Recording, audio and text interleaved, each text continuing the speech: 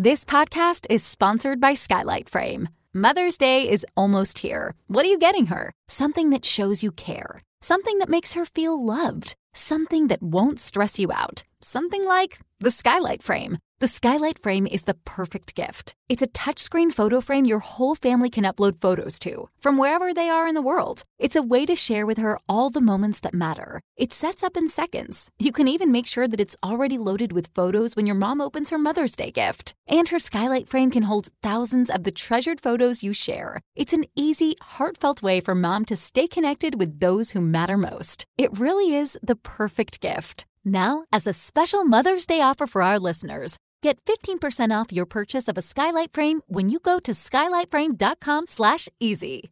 That's SKYLIGHTFRAME.com/easy. Get 15% off your Mother's Day purchase now at skylightframe.com/easy. Summon your anticipation for an all-new season of Bridgerton, the official podcast. I'm your host, Gabby Collins. This season, we are bringing fans even deeper into the ton. I sit down with Nicola Coughlan, Luke Newton, Shonda Rhimes, and more. Watch season 3 of the Shondaland series on Netflix, May 16th. Then fall in love all over again by listening to Bridgerton, the official podcast on the iHeartRadio app, Apple Podcasts, or wherever you get your podcasts. New episodes drop starting May 2nd.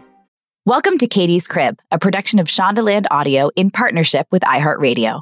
Information enables empowerment and enables people to set themselves up for success. Like we think about weddings, we often think and put a lot of focus on the weddings, but very little focus on the marriage itself. And so if you're pregnant, I would just say, start to think about the things that you need to help set you up for success postpartum.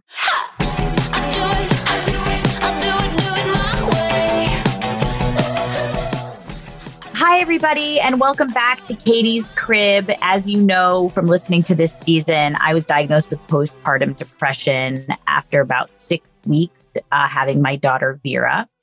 And I would be lost, not only with Dr. Stein, who we have an episode this season, Dr. Stein was my psychologist who diagnosed me with postpartum depression and helped so much. And alongside Dr. Stein, I had 2 moms that literally saved my life because they also struggled with postpartum depression. And they were my mom crew who I FaceTimed and sobbed on the daily regular when I was at my lowest lows. And without them, I honestly, at the bottom, I really don't know where I would be at right now. I don't know. And they have so generously agreed to come on the crib to tell us about their postpartum personal experiences and also talk a lot about how they were able to be there for me, how they've so generously paid it forward by taking care of me. And now that I've sort of come on the other side of postpartum depression, I feel so lucky to have had them. And when I find women struggling, it's like part of this unwritten code that we are there for each other. So we have Talia Moore on the podcast today and Mary O'Malley. You guys know Talia Moore already because she's been on the Katie's Crib. She did an amazing episode on transitioning babies to solid foods because she's the founder of Tummy Time, which is an incredible company that sells healthy and organic baby and toddler food. I first met Talia because she taught a birthing class, actually, when I was pregnant with Albie. And she mentioned at that class that she herself had postpartum depression. And I remembered that, and is why I reached out to her as soon as I was starting to go down. I was like, I got to call Talia. Talia and I also send our kids to the same preschool, as well as Mary O'Malley, who's the other guest I have on today. Mary O'Malley is a Pilates teacher and a therapist of the body and mind. She is a soul sister of mine. And a lot of times I would have Pilates sessions with her and she would talk to me about how hard it was, her postpartum experience with her daughter, Cordelia. The minute I started going down the tubes, the 2 women that came to my mind were Mary and Talia. I FaceTimed them daily, sobbing, showed them sides of myself that I have never shown anyone. And I am so thankful that you 2 are coming on Katie's Crib today to help anyone who's listening. If we can even help one woman or one person listening who knows someone struggling with postpartum depression and give them the tools to better show up for their friends, that will bring me massive joy. So thank you, Talia and Mary, for coming on Katie's Crib, and welcome.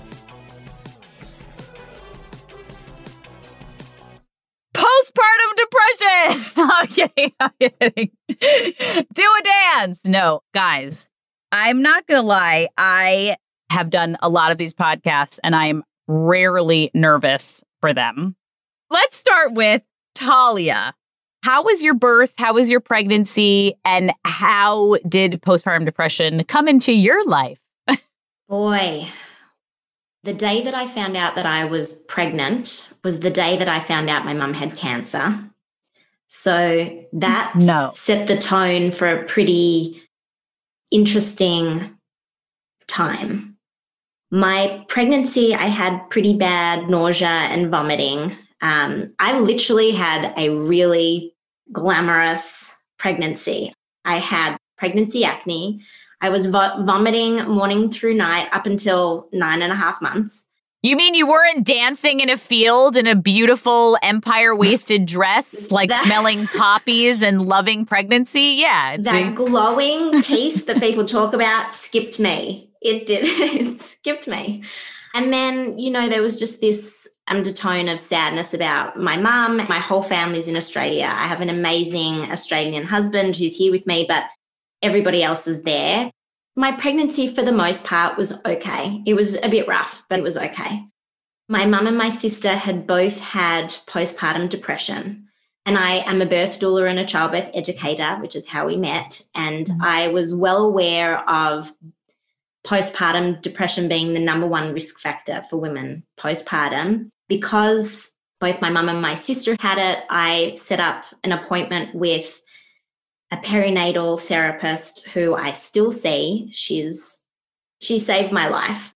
Her name's Dr. Lisa Osborne, and I found her and I went to an appointment, I think in my 8th month of pregnancy, and I saw her a few times. Funnily enough, she had asked me to bring my husband to one of the appointments, and my husband, Jono, had asked her, what will my role be postpartum? And she said to him, Talia's job is to swaddle the baby. Your job is to swaddle Talia. And that really helped postpartum because he understood he needed to be there for me in a big way. So anyway, I went into labor and the labor was long, but it was pretty positive. It was about 40 hours. Holy shit. Yeah, it was long. I had decided to have a hospital birth. And as a birth doula, was just like really eager to get out of there. I wanted to get out of there as quickly as possible. And in retrospect, I think I checked myself out too soon. The day after I had Mayani, I went home, and that began a really terrible 2 weeks. My dad had actually come for the birth. He was there a week before I had her and a week after because my mum couldn't come from Australia. And it was a time of true terror. Before I even talk about it, I do want to say to everybody listening, what I had was a very extreme mood disorder. And I think our intention here is to empower, to inform, to educate, to offer support and resources. This is not to frighten anybody. This is just my experience. And I think the importance of having this conversation is knowing that 15% of women go on to have a postpartum mood disorder. That's huge. And we have to be having these conversations because there's a lot that you can actually do to set yourself up for success. And I think because we don't have these hard conversations, because it's confronting, and let's face it, women who are pregnant don't really want to think about how hard it can be afterwards. But if we're not seeking support, particularly for those of us that have a higher risk factors, then, it's much harder to ask for help when you're desperate. For me, I had set myself up for as what I imagined to be the success. I had this amazing therapist. My dad and I had hired a postpartum doula. So I checked myself out and we went home. My daughter was cluster feeding from the first night. So for those of you that don't know what cluster feeding is, it's when your baby is on your breast all the time trying to bring milk in. I just couldn't get a break. She just wouldn't. She was on me for hours just wanting to feed, and I just couldn't, I didn't get a chance to sleep. By the time she was able to sleep, I was unable to sleep. I very quickly became overtired and anxious. I felt like I got like 20-minute opportunities, and there was so much pressure.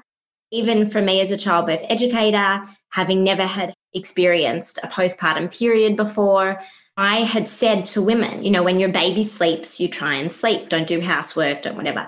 But the pressure that we put on mums to sleep when your baby sleeps, that pressure felt so intense to me. Like, you need to sleep right now. It's like that thing where you're supposed to be up to catch a flight at 6 a.m. and you are counting back the hours and you're never going to sleep anyway. And now you're in an anxious tailspin about the sleep itself, which is keeping you up. And it is a horrible cycle. Yeah. So very quickly, after 3 or 4 days of no sleep, I began a very steep decline down into a bad place. I am a birth doula and I am all about doulas, but the woman that I hired was not quite right for me also. When my dad left and we still had this woman with us helping at night times, I remember sitting in the chair next to my bed with Mayani on my breast. She was just cluster feeding constantly on me. And I sat there on this chair just crying and crying. And I remember saying to this postpartum doula, "Can you cuddle me? I need to be held." She said, I won't cuddle you, but I'll sort of like rub your back. Like she just wasn't able to, we weren't on the same, I don't know. Yeah, I needed more, and I needed maybe more than she could offer. I think the other element of it is I have come to understand about myself that I find change a little tricky. And there is no greater change for a woman to go from no child to child. Your life just looks instantaneously different. Nothing is the same, but everything is the same. I couldn't recognize myself. I couldn't recognize my life. And I was trying to find a way in my head to get out of the situation, which you cannot. Can I interrupt you? Please. Once you got into this no sleep cycle and you're sobbing and you're not able to really get yourself out of it, your first call, was it to the therapist and to say, "Mayday, something's wrong. What do I do?" Or was your husband like, "This isn't looking good"? So my therapist, I can't remember exactly when she started reaching out to me, but it was pretty quickly. It might have been like day 3. And I think after that first check-in with her, she realized that I was not in a good way, and she started checking in every day. And I want to say something that I think is so backwards, and that is that I had conversations also with my obstetrician at the time. I felt like he was so uncomfortable with my distress. He offered me no resources or no help. And I kid you not, had I not received the amazing support from my therapist, who at 2 weeks, when I said to her, "What does having a nervous breakdown look like? Because I think I'm having it right now." And at that time was starting to think like, I really cannot live like this. Yep, I had that. I am certain that if on that day she had not said to me, "Talia, I really would like you to go and see a psychiatrist today," I really wonder what would have happened if I had not gotten that appointment on that day. I called around to some people that she had recommended, and this one psychiatrist called me back pretty quickly, and she was like, "It's going to be okay. I'm going to make time, meet you at my office in a couple of hours." My therapist said to me, "What do you see when you see your child?" And I said to her, "I don't see her. The anxiety is too loud." And I think it's when that chatter and that anxiety is so loud in your mind that, for me, I flipped into suffering. We always say this in childbirth education: any woman can cope with pain, but no woman should suffer. I know I said that to you, Katie, at the decision about going on medication. About medication. We do not need to suffer. When I went to see the psychiatrist, she said to me, I'd like to put you on 2 medications. I'd like to put you on sertraline. I also want to give you lorazepam, which is, I think, a benzodiazepine for anxiety. My reaction to her was, I studied natural medicine in Australia. I really do not want to take medication. What else can you give me? And she said to me, if you had an infection, if you had mastitis, would you take the antibiotics? And I said, of course. And she said, this is the same thing. Yep. You need help. You've tried other things. It's not working. You need help. And the braver thing to do is to accept the help. Dude, we all had that same reaction. We'll get to Mary's story too. Like, you were like, no. I was like, oh, hell no. I'm getting a second opinion. This is bullshit. I don't need medication. And Mary, I think you'll tell your story, but you were like, give me 6 months before. Like, why this is such an important conversation. Why? Because again, what you're bringing up, Talia, is that we should not be struggling like this. There's so many layers to this about being a woman and acting like we're supposed to know how to be moms from the jump. And we're supposed to go through this identity shift beautifully and perfectly and without complaint or without struggle or whatever it is that happens to you. And you sure as shit shouldn't ask for help. You sure as shit shouldn't tell someone that you don't like what's going on. It's so crazy, you guys, because I have a fucking podcast about this shit and I still fell for every trap and was like, it's not me. Look over here. I'm fine. I've got this.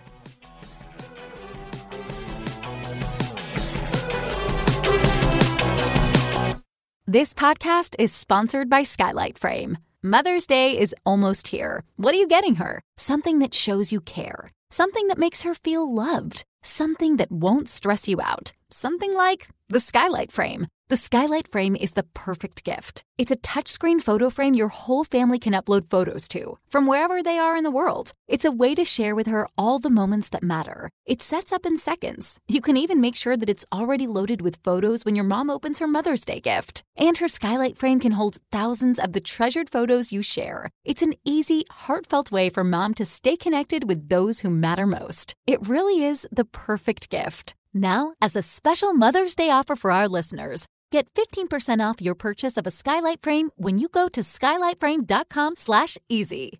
That's SKYLIGHTFRAME.com/easy. Get 15% off your Mother's Day purchase now at skylightframe.com/easy. Summon your anticipation for an all-new season of our favorite Netflix series, Bridgerton. And with it, a new season of Bridgerton, the official podcast. I'm your host, Gabby Collins, and this season, we are bringing fans even deeper into the ton. Colin Bridgerton has returned from his travels abroad. Is betrothal written in the stars for the eligible bachelor? And meanwhile, the ton is reverberating with speculation of who holds Lady Whistledown's pen. We're discussing it all. And I sit down with Nicola Coughlan, Luke Newton, Shonda Rhimes, and more to offer an exclusive peek behind the scenes of each episode of the new season. Watch season 3 of the Shondaland series on Netflix May 16th. Then fall in love all over again by listening to Bridgerton, the official podcast on the iHeartRadio app, Apple Podcasts, or wherever you get your podcasts. New episodes drop starting May 2nd.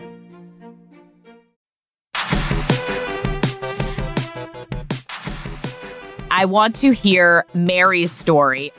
Mary, love of my life, tell me how your pregnancy was. Yeah. So I just want to say something that I'm just noticing and Holly is bringing up and you're bringing up, Katie, too, is that I think it's so important that we're talking about this in not only just to bring awareness of it, but to bring normalization to it, because I remember desperately searching at like 2, 3, 4 o'clock in the morning to find stories like mine that spoke to me, because I didn't know anybody that was seemingly going through what I was going through. It's so important that other people have a narrative to go to.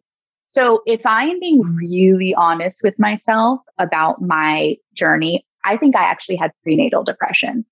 So I live in Los Angeles with my husband, and the rest of my family lives on the East Coast, my husband's family as well. So we're not as far as Australia, but we don't have anybody close by us. I just remember thinking my whole life that I wanted to have a baby. I'm the first of 5 children. I'm the oldest and I'm the only girl. So I kind of thought my whole life that I was going to have a lot of children. And my mother had always told the story of how she had 5 children with no help. She didn't need an epidural. She went through it.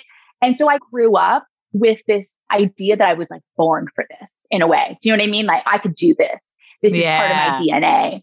Mm-hmm. I got pregnant and then very soon after started experiencing awful morning sickness. And I wasn't throwing up, but I had nausea just nonstop. And I was teaching Pilates and having to show up for classes, for private sessions. And I just felt like garbage. That light went off where I went, wow, women are walking around all over the world just doing this and nobody seems to care. And that was this, right? And this is just what it is, right? Oh yeah, morning sickness. Oh, that's tough. And we, again, normalize all these things that sometimes shouldn't be normalized. And so I remember thinking, I felt so bad. When is the point going to come where I feel like the empowered, beautiful woman that I'm meant to be? It never came. I just felt horrible for about 5 or 6 months. So, and by the way, my mother never had morning sickness. So I already am out of the gate feeling like this is not going to be how it's going to go. Okay. On top of it, I was teaching meditation at the time. I had everybody telling me how great my pregnancy was going to be. Talia, I'm sure you had a similar experience, right? Mm-hmm. How great it was going to be, how lucky my baby was that I was this kind of person who meditates and teaches Pilates and all this sort of stuff. And I immediately started feeling pressure to perform in a way, right? Like I had to look and be a certain way. And I had a really strong wiring, like Talia did, to be natural. You know, I had this experience with my own mother where she had done things naturally. And by the way, my mother never forced anything on me. This is just the story I grew up with, right? I knew this about her. This was how I wanted to do it. And I also had felt very much that I had a bend towards more holistic style way of being. And I felt I wanted to have no epidural, and I was going to go to the hospital at the last minute, and I had a birth plan, and et cetera, et cetera. And I was noticing as my pregnancy continued that I was really feeling more scared than excited.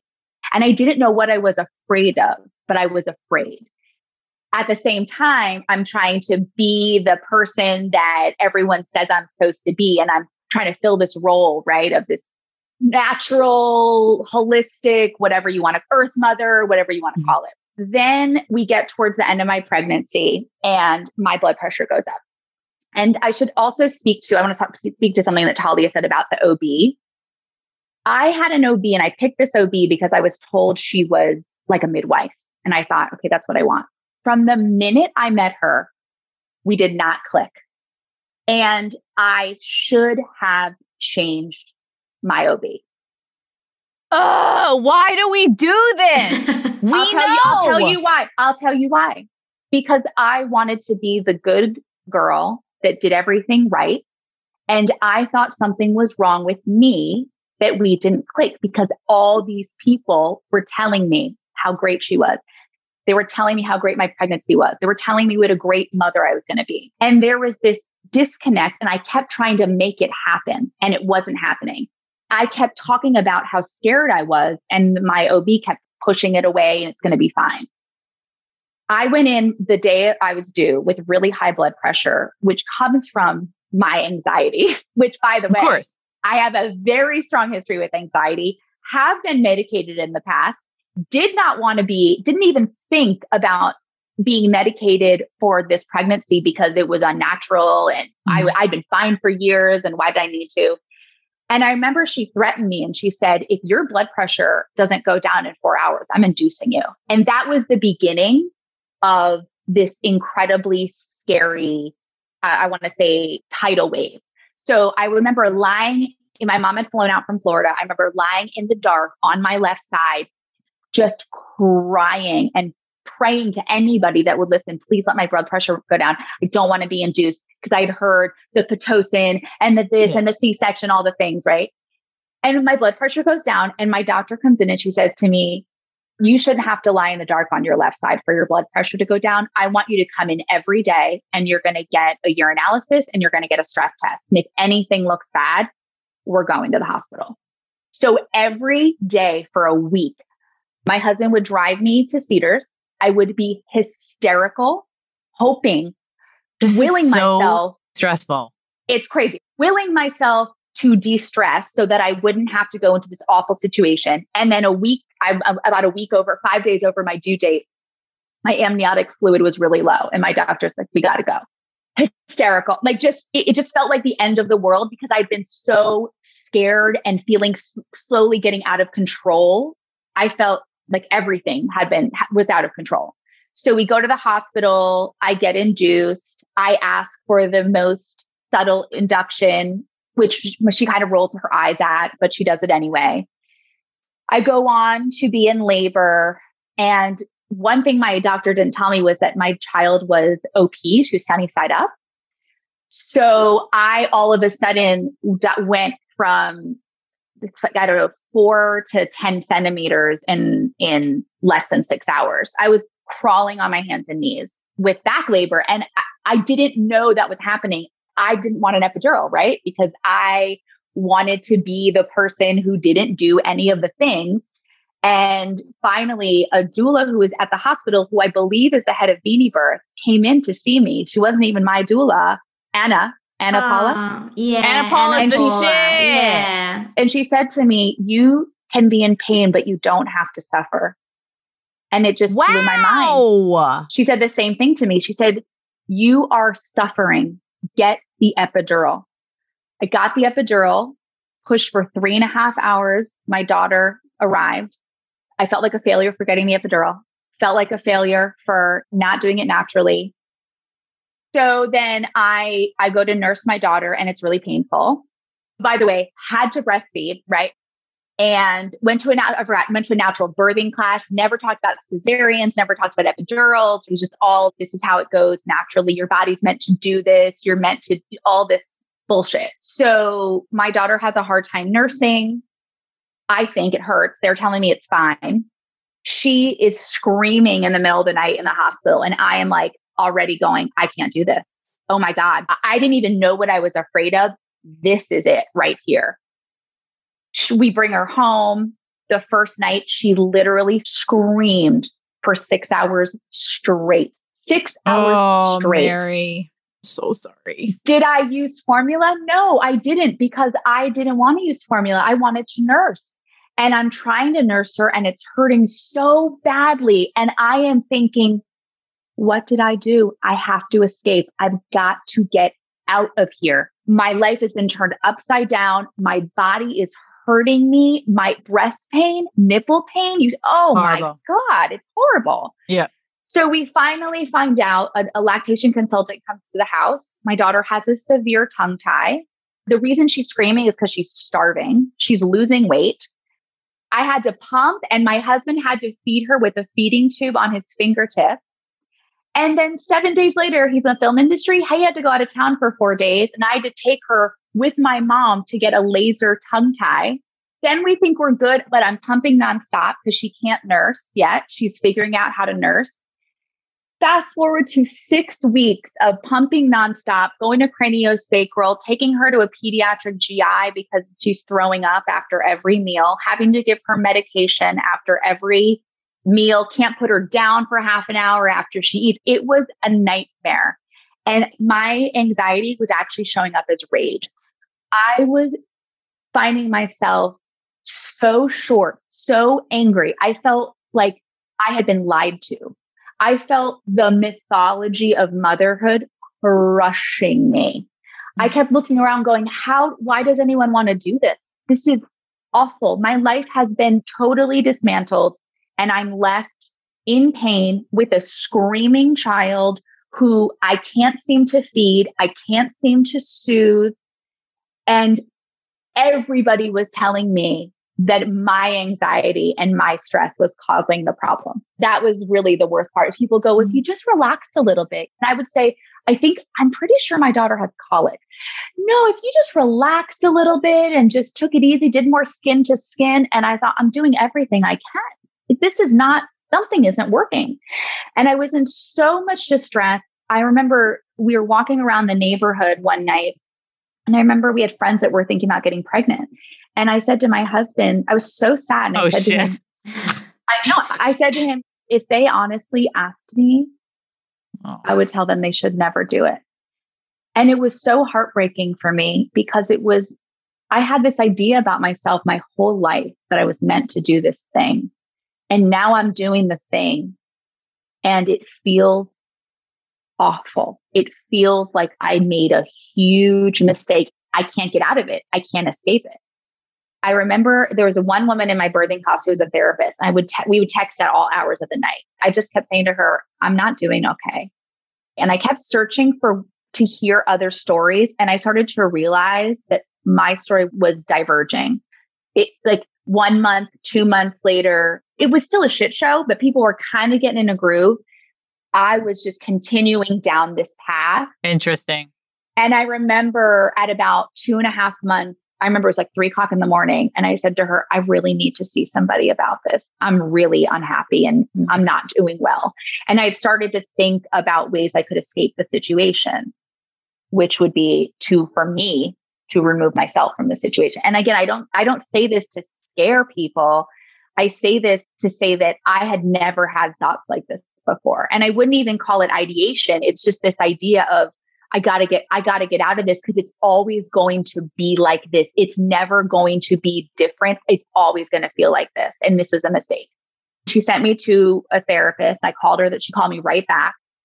And I went and talked to her. And that was the first time, I was about 3 months, that she started talking to me about not only what postpartum depression and anxiety looked like, but unlike Talia, I didn't realize I had so many risk factors.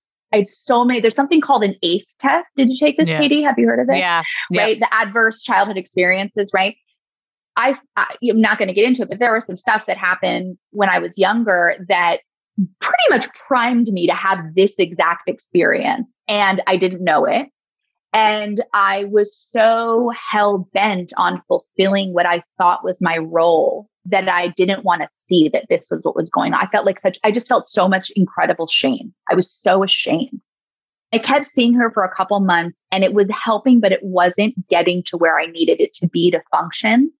And she finally said to me, I think you need to go and talk to a psychiatrist. And I said the same thing as Talia. No, I'm going to take herbs. I'm going to And she said to me, if you have a toothache and you need to get a tooth taken out, are you going to get Novocaine? I said, yeah. She said, okay. Like, to deal with this problem, you can't even touch it until you get medicated, because right now you are so far away from even being rational about this. You can't even see outside yourself. And so I went to see my most incredible psychiatrist, Dr. Meryl Sparego, who is, I love how we're all like, thank God for our psychiatrists. Thank God for our therapists. Yes. Thank God. He's a godsend. And I remember sitting in his office and I just couldn't stop crying. Mm-hmm. And I remember him telling me, this is very treatable. You can do this. You're going to have to go on medication. And I think I was more open to it by that point, because it was about 6 months in and I thought, I've got to be done with this. Something has to shift. And he said 2 really important things to me, which was, 1, motherhood is the biggest loss you'll ever experience and the biggest gain you'll ever experience. Mm. But you can't see what you've gained until you acknowledge what you've lost. That was like, whoa, for me. That was so powerful for me, because I was so caught up in missing my old life, wanting it to be different, that I couldn't see I had this incredible child here. I couldn't see it. All I could see was what I wasn't getting, what was lost. I couldn't own it because it was all wrapped up. And he also said to me, you need to get at least 6 hours of uninterrupted sleep a night. Part of what's going on, part of what medication is going to help you with was that your prefrontal cortex, which is the rational part of your brain, is not online at all. So no matter what meditation you do, yoga, breathing isn't going to do shit because your amygdala is just on fire and it is in survival mode. You've got to get out of survival mode. I was like, okay, we're talking science. I can get down with this. All right. Mary's super into science. I love it. But that was big for me. That was the thing that I thought, I'm so desperate. I need help. And that changed my life. It was hard for me to say that I was on medication. It took me a long time to tell people that I was on medication. And now I tell everyone. Oh, yeah. And thank God you both told me because I was horrified. My villain that I had found for my anxiety, my depression was COVID.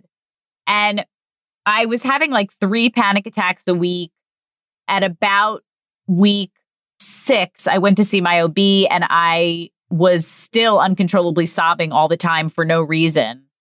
And she was like, around week 2 or 3, we can look at it. But at week 6, 7, if you're still uncontrollably sobbing, I think we got to really pay attention to this. But when I went to my psychiatrist, I thought she was going to say, here's an Ativan, put it under your tongue when you feel a panic attack coming on and move on. You're the most stable person I've ever met. That's what I thought she was going to say. You've never had trauma.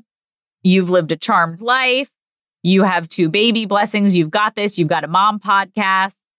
And so here, for the panic attacks for COVID, just take Ativan.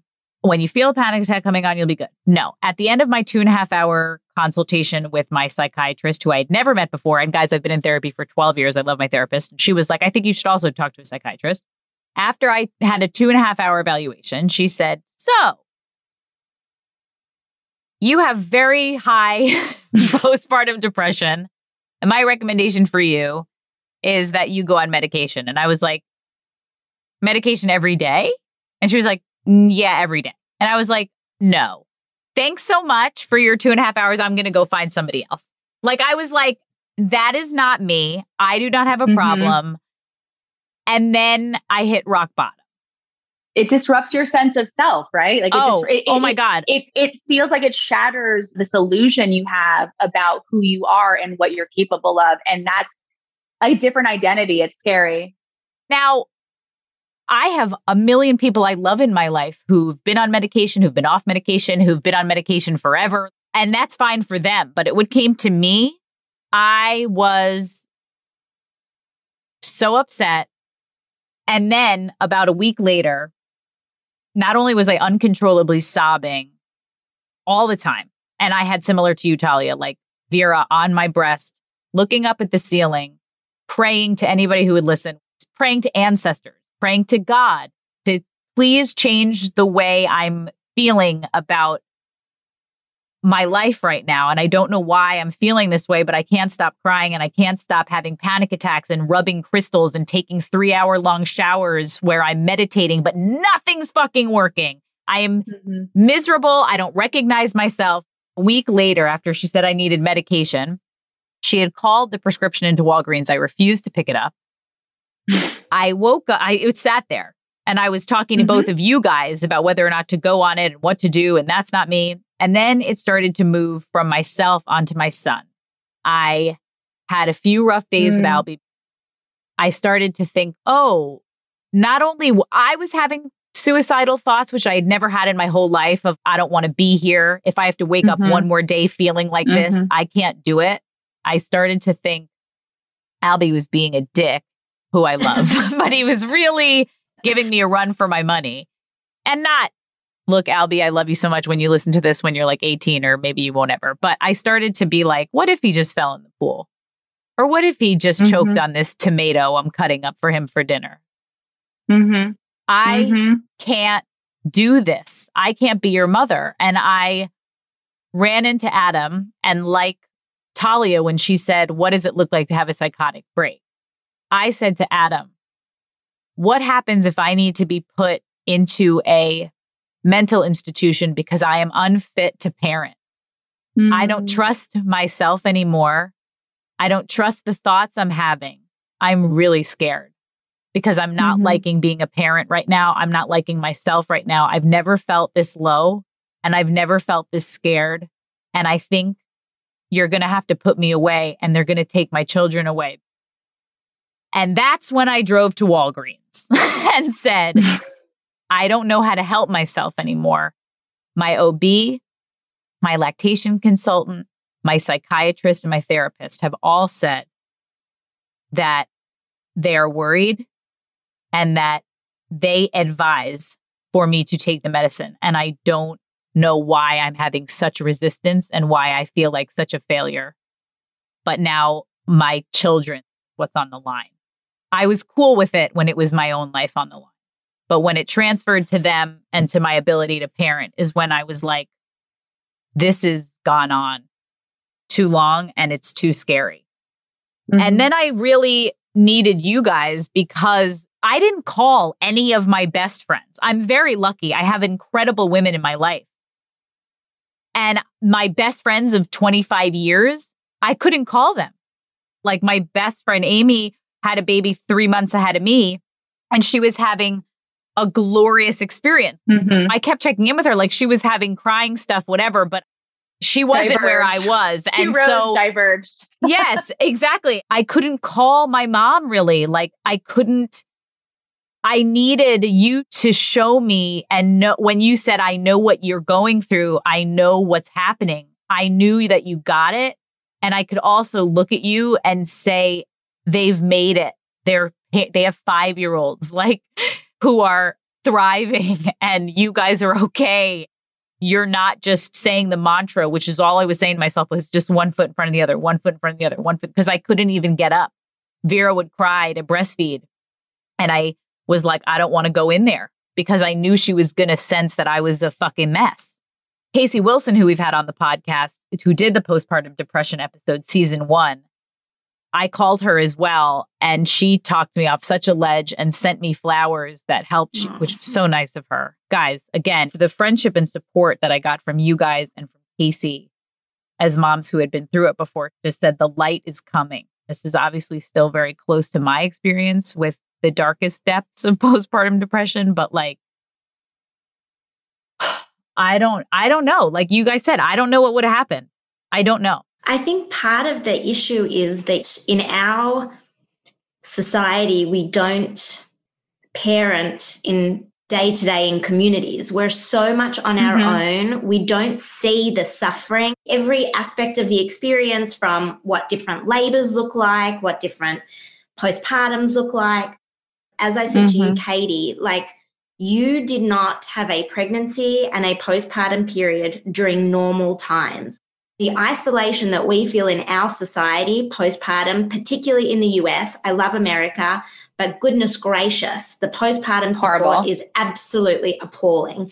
And knowing that the number one risk factor postpartum is postpartum mood disorders.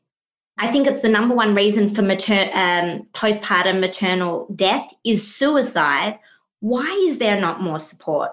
We text a friend or go on Facebook or that blog or whatever, but nobody's on there really having the conversation about what did you do to get through the day, or where do I get support for not feeling a connection with my child? Like there's so little support. I just hope every woman who has a baby knows someone, whether it's a really close friend or more of an acquaintance, that they know has been truthful to them and has said, I struggled after, so that they have someone, because I knew that Talia and Mary, who I knew, had struggled. And I was like, I'm struggling. I need to talk to a struggling mother, like right now.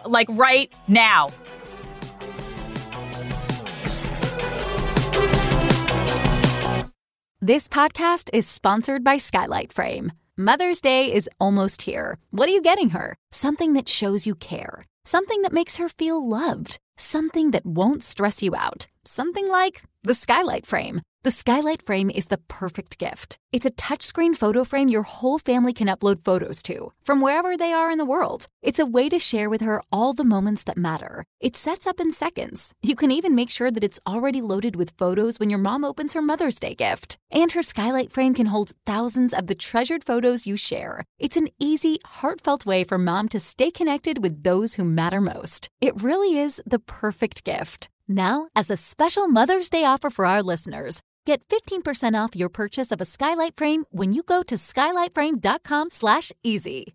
That's SKYLIGHTFRAME.com/easy. Get 15% off your Mother's Day purchase now at skylightframe.com/easy. Summon your anticipation for an all-new season of our favorite Netflix series, Bridgerton. And with it, a new season of Bridgerton, the official podcast. I'm your host, Gabby Collins, and this season, we are bringing fans even deeper into the ton. Colin Bridgerton has returned from his travels abroad. Is betrothal written in the stars for the eligible bachelor? And meanwhile, the ton is reverberating with speculation of who holds Lady Whistledown's pen. We're discussing it all. And I sit down with Nicola Coughlan, Luke Newton, Shonda Rhimes, and more to offer an exclusive peek behind the scenes of each episode of the new season. Watch season 3 of the Shondaland series on Netflix May 16th. Then fall in love all over again by listening to Bridgerton, the official podcast on the iHeartRadio app, Apple Podcasts, or wherever you get your podcasts. New episodes drop starting May 2nd.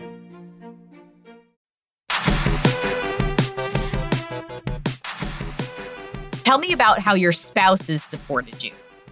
Mary. So again, different than Talia, right? I didn't have this. I wish I had. I didn't have this sense going in that this is something that might occur. My husband was very supportive, but understandably really confused. Looking back on it now, I think he was probably terrified. I can imagine how scary it would be to, again, you're having this radical transformation, right? Your whole, again, in the snap of a finger, your entire lives have changed. And you sort of expect there to be ups and downs, but you don't expect this to happen where your partner becomes almost unknown to you. Evan was incredibly supportive in as much as he could say, yes, go do these appointments. Yes, do therapy. There was never a moment where he said, I don't think this is good, or I can't be here. I can't have the baby when you're going. It was never that.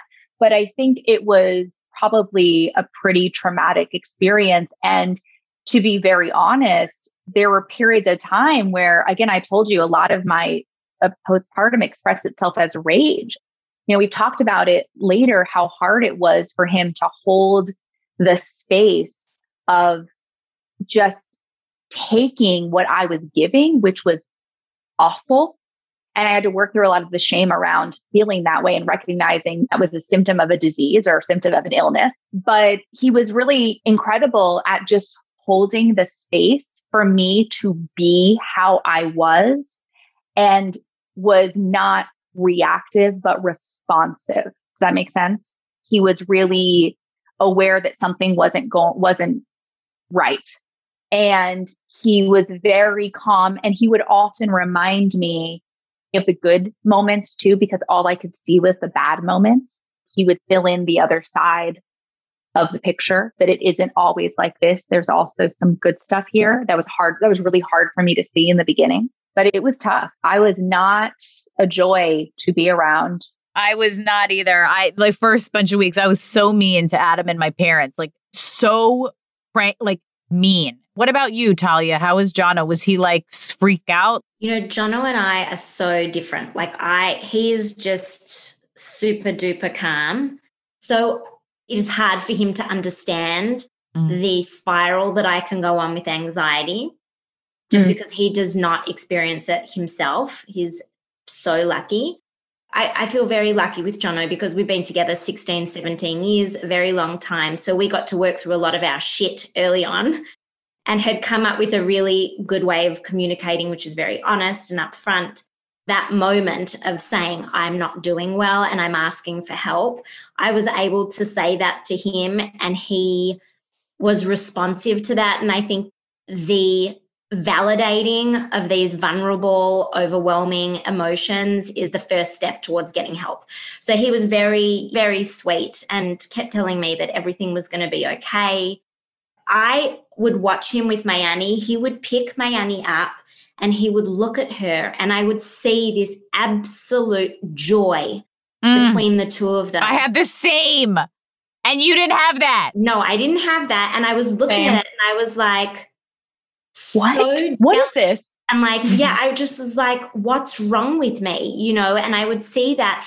I actually realized that it was better for me to say to him, I need you to know right now I'm having a really tough time watching you two connect. I don't want you to change what you're doing. Do what you're doing. But I just need to tell you, I feel so sad that I don't feel what you're feeling right now. And like just saying it made it lessened the shame of it. He just kept telling me that it was going to be okay. And I believed him. And like you said, I've quoted you on this podcast many times, not love at first sight for everyone. Yes. It's a slow burn. Yes. For some people, it's instantaneous love. It's like love at first sight when you see your baby. But for many women and men, it is a friendship that turns into a love affair. That was absolutely the case for me. I didn't Mine too. feel feelings of overwhelming love until Mayani was much older. And now I'm totally obsessed with her. But it took many months. My parents were here when I had Vera and I was struggling. Obviously, I used joking around to cover shit. But my dad was like, I was like, oh my God, I'm so fucked up. I kept saying this. He's like, but then don't you look at your daughter's face and it makes you feel so much better? And I deadpan looked at him and I said, it doesn't. And he was like, his face got scared. Like he was like, oh shit. And I was like, yeah, it doesn't make me feel better. Can I actually speak to that? Yes. So my mom did the same thing. And I recognized what she was doing was she was really scared. She's seeing her daughter basically disintegrate in front of her. And I've generally been someone my whole life who has gotten what I want to say, couch this. I don't want to say gotten what I wanted because I haven't gotten it at all. But what I mean is I've been able to access the things that I want to do with my life and do them in a somewhat successful way. Now, my life has taken many turns. I don't live a perfect golden life by any shape of imagination, but I've generally been the kind of person that if I want something, I try to go out and get it. Right. And so my mom was seeing this somewhat very capable, who she knew, right, as a capable person, just disintegrating, just falling apart, not being able to function.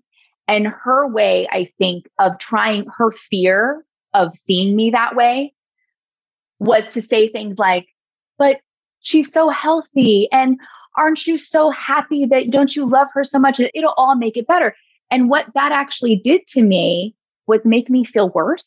Yeah. I felt so much shame because I couldn't get to the place that she was in love as her first grandchild. And then my husband the same way, like in love with her. And I kept thinking, what is wrong with me? What is wrong with me that I can't feel this? And that shame just spiraled me more and more into isolation and feeling like I was just suffering alone and that there was something so wrong. I can't do this. This is not right. I shouldn't feel like this. I should feel like that. And that's why I talk about the crushing mythology of motherhood. And I love what Talia is talking about. This idea that how do you love someone you've never met before? You know, I am obsessed with my daughter and she is constantly revealing herself to me, you know, in this incredible way. Okay. So we all decided to go on medication. For myself, like I went on medication and my psychiatrist and therapist were also like, oh, just because you go on medication doesn't mean you drop all the other tools. I felt like I had to work my ass off to dig myself out of this place. So I started medication, which was very triggering and really hard just to take it every day and think about it. Like I felt such shame, even like putting it in my mouth and then breastfeeding on it. But I wanted to ask you guys, when you started to feel better, when you started to feel like yourself, because that was such an anchor for me, was like, at some point you're going to feel like yourself again. And I want to know what your advice would be in how you support someone with postpartum depression. Like, what did you find helpful for people around you to do? Let's start with how people can help someone struggling with postpartum depression, and then we'll come back around to what women can do who think they might have it or can prepare themselves or whatever. For me, it was pretty quick that I started feeling better. The day that I went to see the psychiatrist is the day that she told me to take lorazepam in the evening, and I got my first night of sleep. Boy, does getting some sleep make a big difference. I actually think that I'm still 5 years later dealing with some of the trauma, and it has taken me this long to get to a point where I could even consider having another baby. The trauma was too heightened for me to imagine putting myself in this situation again. So it's been a slow process, but I will say this. I know that the quicker that women can get the support that they need, the quicker things turn around. Postpartum depression took many months for me to get to a point where I made the decision that I was okay to start weaning myself off of it. I think I was on the medication a year or a bit more. One day I was like, I actually think I'm ready to try without it. But for me, the postpartum anxiety was what needed to shift first so that I could function. So I guess my advice is all first-time mums should attend a class on surviving the postpartum period. Don't be afraid to ask and connect. In other parts of the world, there are very strict rituals around protecting a postpartum woman, even to the extent of a woman's not allowed to leave her bed for a few weeks. She just lies there and the community or the village brings her food and takes care of the child and does her washing. Here, we're making bloody cups of tea for visitors and out snacks. You know what I mean? I remember I've said that, I don't even know, I'm going to out him right now, but I remember after I had Albie, a week later, Tony Goldwyn was sitting on my couch for 3 hours. And I remember having an outer body experience of being I think I'm out of my mind. What's happening? I love Tony so much. He's having the greatest afternoon with my husband. I'm serving them beers. We're chilling. We're having a great time. I have no business sitting here for 3 fucking hours when I have not slept. My boobs are leaking. I've never breastfed in public, let alone I'm doing this right now in front of Hollywood royalty. What am I doing? Anyway, keep going. That's just tangent. I just wish we could find a way to get mums during the postpartum period more support, even if it's I remember this one couple who've become very dear friends of us. They dropped food on our doorstep. Katie, this goes to why I insist on dropping food at new mums' homes. I will never forget. I cannot fucking remember shit from that time. And I remember the goddamn dish she made. I remember that it was on my doorstep. It was the first good meal that I had, one decision off my plate that I had good handmade food in my fridge. So if you see a mama that looks like she is having a challenging time, or even you're not sure, offer the help before you're asked, because women who are struggling with postpartum depression, even asking for help, things have to get real bad first. Also, a lot of my friends at that time, most of my friends didn't have kids. So they figured I was in baby bliss, and that's why I wasn't responding to anybody. So they just let me be, which was the opposite of what I needed because I was so isolated. So just, checking in, food, as you were saying, Mary, normalizing tough times. It's not supposed to be, it is just not easy. We're balancing the recovery of our bodies, the transition our psychological self is going through, plus the needs of this newborn who can do absolutely nothing for themselves. It's such a tricky time. I love that. I love it. Mary, I know. I have to take a 7-hour nap after this conversation, but Mary, when did you start to feel better? Similar to Talia, I could almost immediately feel the difference. And I think the feeling I would say that I had was not that everything is better and life is perfect now. It was more that I felt, and I said this before, but I felt like I could respond to situations and not react to them. I was able to have some more pauses when I felt strong things, strong emotions. I was able to sit with that for a second. It gave me some breathing room. I want to say maybe if I'm getting down to the real logistics, in the first 2 weeks, I started to feel the hint of, wow, I might see why people have kids. I think I might start to feel, and I say that's funny, but it's actually, it took me that long to really start to understand that this could be good, that this wasn't something bad that was happening to me. And it makes me feel really teary thinking about it, because if I think about my daughter and not how her whole life has changed mine, it breaks my heart that I was in that place for that long, that there was something positive there too. But I would say within the first 2 months, I was really able to get into a groove where I wasn't having a panic attack every day. I felt more capable. I think the word I would say, and maybe Talia, did you feel like this? You felt a little more confident? Like you could face the day? That's how I felt. I felt like I could actually face the day and do it and not feel terrified about it. I think I felt terrified, up until she was about 1. I had so little confidence. I remember I signed up for a Mummy and Me group, which changed my life. And that's the other thing, people. Community. Child rearing women have to be around other women going through the same stuff. You have to. Daniel Stern says it's not a luxury, it's a necessity. I remember going to Mummy and Me group and sitting there for the first class and looking around at the women, all mostly looking like they were wearing makeup and their hair was done and they were dressed nicely. And I was thinking, what the fuck is wrong with me? I'm so frightened. And then as I got to know all the women who have all become very dear friends of mine, I'm like, oh, we were all a shit show. It took us some time to be able to let each other in on the, who's having sex with their husband, not me. Yeah, not me. It's so good to have that bond and to create that bond with other women going through this intense transitional time. I agree. I don't mean to sound like I just gained confidence in 2 months.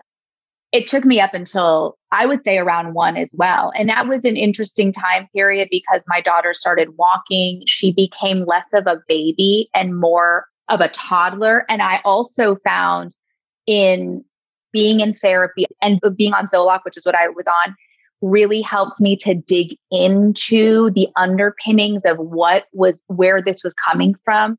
Parenting for me has been the most incredible unraveling and rebuilding of myself that I have ever, it's like a mirror. It gives you the opportunity to see the good and the bad.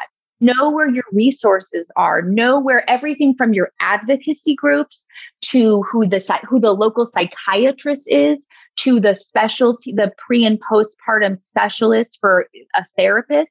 Having those resources so that you can share them with other women and sharing your story so that it becomes something that we do talk about, that we do just share. And it isn't this sort of, did you know behind closed doors what's happening with blah, blah, blah. As much as you're talking about dealing with mastitis or what diapers do you like? Okay, texting, checking in with friends who just had a baby. For me, whenever I send those texts, I try to be super supportive and I try not to ever be like, aren't you so blissed out right now? I always text like, hey, just wanted to let you know I'm checking in and I'm sending you so much love. How are you doing? No pressure to rush to respond. I know it's probably wild over there. Thinking of you. Love you, Katie. I never try to put into my text how I think it should be going or that it should be happy or that it should be sad. I try to use neutral vocabulary, but that's just very loving and very supportive. Can I say one more thing, Katie, real Yes, quick? please. About texting people? I almost tend to never ask about the baby, which sometimes I always ask about the mom. I remember somebody told me that the baby is the candy and the mom is the wrapper. And once you get the candy, you toss the wrapper and you just love the chocolate so much. And then nobody remembers about the wrapper. And just knowing that having a mother know that you're asking about them, you're asking how they're doing, how are they feeling? And also saying, God, it's really hard. Do you hate your partner right now? Do you not feel like yourself? Are you questioning everything you ever did? Like everybody gets so focused on the baby that we don't remember that there's a mom there. So I just wanted to say that. I love that. Is there any advice you would give now to women who are either pregnant currently or women who've just had a baby? Many women go on to have much milder cases of postpartum or not even postpartum at all. So this is by no means to scare anybody. This is truly about informing, because information enables empowerment and enables people to set themselves up for success. Women, like we think about weddings, we often think and put a lot of focus on the weddings, but very little focus on the marriage itself. And so if you're pregnant, I would just say, start to think about the things that you need to help set you up for success postpartum. A lot of people don't have a ton of support, but there are resources. There are groups that you can attend for postpartum support. There are lactation groups that you can attend. Probably all of these are via Zoom right now. But there are places that you can go to set yourself up for some support. The practical things are having food, remembering how important sleep is, and figuring out with your partner how you're going to work on sleep. Because if you don't sleep, you can't think. And when you can't think, things go haywire very quickly. That on a more, personal level is knowing not only that you aren't alone, but that you didn't do anything to cause this. You're not at fault. You didn't do something wrong. You aren't less than. Having this experience doesn't mean that you are not meant to mother, or that you can't cut it, or that you failed, or there's some karmic relationship that you did wrong and now it's coming back. This happens. It happens a lot, and it's extremely treatable. You can work through it, and you don't have to carry that feeling of suffering with you. Love that. Beautiful. And my advice would be, I love both. I love that. And I also found it really helpful that I was really honest with people when I was in my darkest depths. People were reaching out to me, at week 8 or 9, being like, hey, did you see that email? Yes, I was supposed to have a 3-month maternity leave, but people were already starting to trickle in some work questions. And I found it very easy. And this is what I would say to other women. I was really honest. I would shoot a text back and say, hey, I got hit with really bad postpartum depression, so I'm just struggling right now. I'll let you know when I'm feeling up to that. Or if a friend would check in, they would say hey, how are you doing? And I'd write back, actually, I'm not doing well at all, but thanks for checking in. Once it had sort of dawned on me that this was it, and this is my authentic experience of what was happening to me, I just found it really helpful to be honest with people, because the only things I received back was love and support. The judgment that I thought was coming never did. And my friends were all really like, thanks for being honest. Oh, that's why you haven't been able to get back to me. Or take your time. You know what I mean? It all of a sudden opened it up, and it has been really helpful. So I would say, as honest and authentic you can be, to be gentle with yourself would be my advice. So I'm curious, now that you guys are so far ahead of me in the postpartum depression experience, how, Talia, do you continue to heal now? It's been a process. And I think it has gotten just so much easier the older that Mayani has gotten, because she's just so fun to be around. And now that I'm at a place where I can even imagine having a second child, I think what would be different for me is that I see that it's worth it. At the time, you're like, what did I do? This was the worst decision that I ever made. But now I can see that it was the best decision that I ever made. So that's certainly helped with me healing from that experience, is just seeing how good and how wonderful she is. Anybody listening who is having a tough time, I promise you that it gets good. It gets so good. And you just got to ask for the help that you need and keep moving forward, because on the other side, it's going to be so worth it, because these kids are just glorious, even though they're also really challenging. Hard. And then I think a part of it is just understanding that I need to be a little kinder to myself. And also, who am I trying to put on a show for? Who am I trying to be okay for? Being authentic in my experience and coming into this postpartum experience as a birth doula and as somebody that studied natural medicine, this was absolutely not what I would have wanted for myself, to go on medication. But it was the right thing for me to do, because it would have affected my family and the fabric of our family in the future had I not received and asked for the help that I needed. Mary, what about you? How do you continue to heal yourself with compassion? So I'm an advocate for therapy, first and foremost. I think it's really important. And I know that's a privilege to be able to say that and to do that, to have the space and the resources to do that.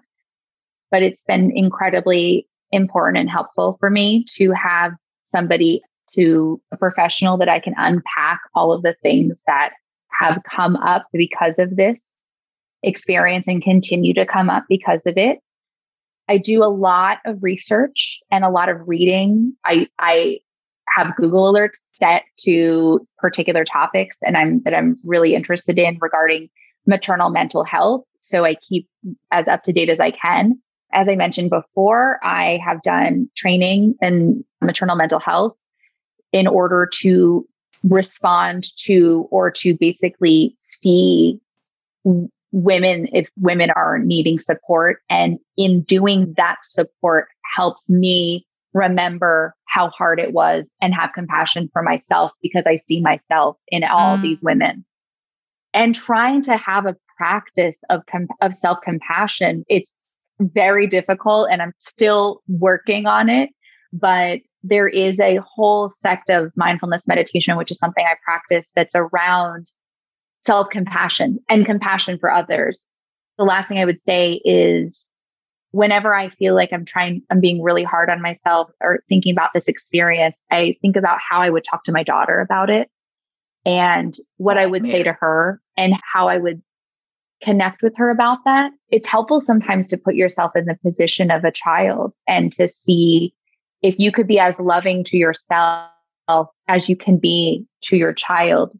I'm going to be able to have these conversations with her about what happened. And she's going to be able to see that her mom loved her so much that she took care of herself so that she could take care of her. I cannot thank you both enough for saving my life. Truly, I have not shown myself as dark as I was to anybody except my husband and to you two. So thank you with all of my heart for being there for me. Thank you for coming on Katie's Crib, and thank you for sharing your stories and your advice and your experiences. And I really hope we've helped people today. Thank you, Talia. Thank you, Katie. And thank you for letting us in. Thank you, Mary, for being on here.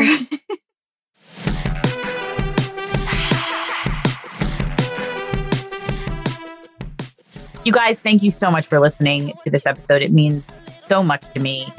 What do you guys want to talk about upcoming, huh?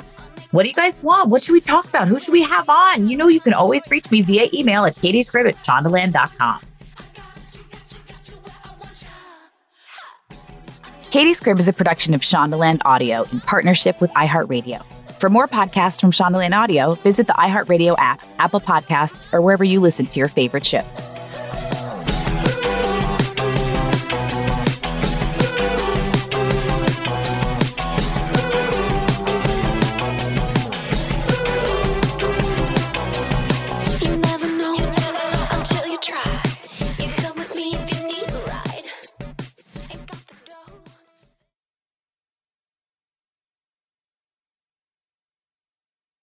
Summon your anticipation for an all-new season of Bridgerton, the official podcast. I'm your host, Gabby Collins. This season, we are bringing fans even deeper into the ton. I sit down with Nicola Coughlan, Luke Newton, Shonda Rhimes, and more. Watch season 3 of the Shondaland series on Netflix, May 16th. Then fall in love all over again by listening to Bridgerton, the official podcast on the iHeartRadio app, Apple Podcasts, or wherever you get your podcasts. New episodes drop starting May 2nd.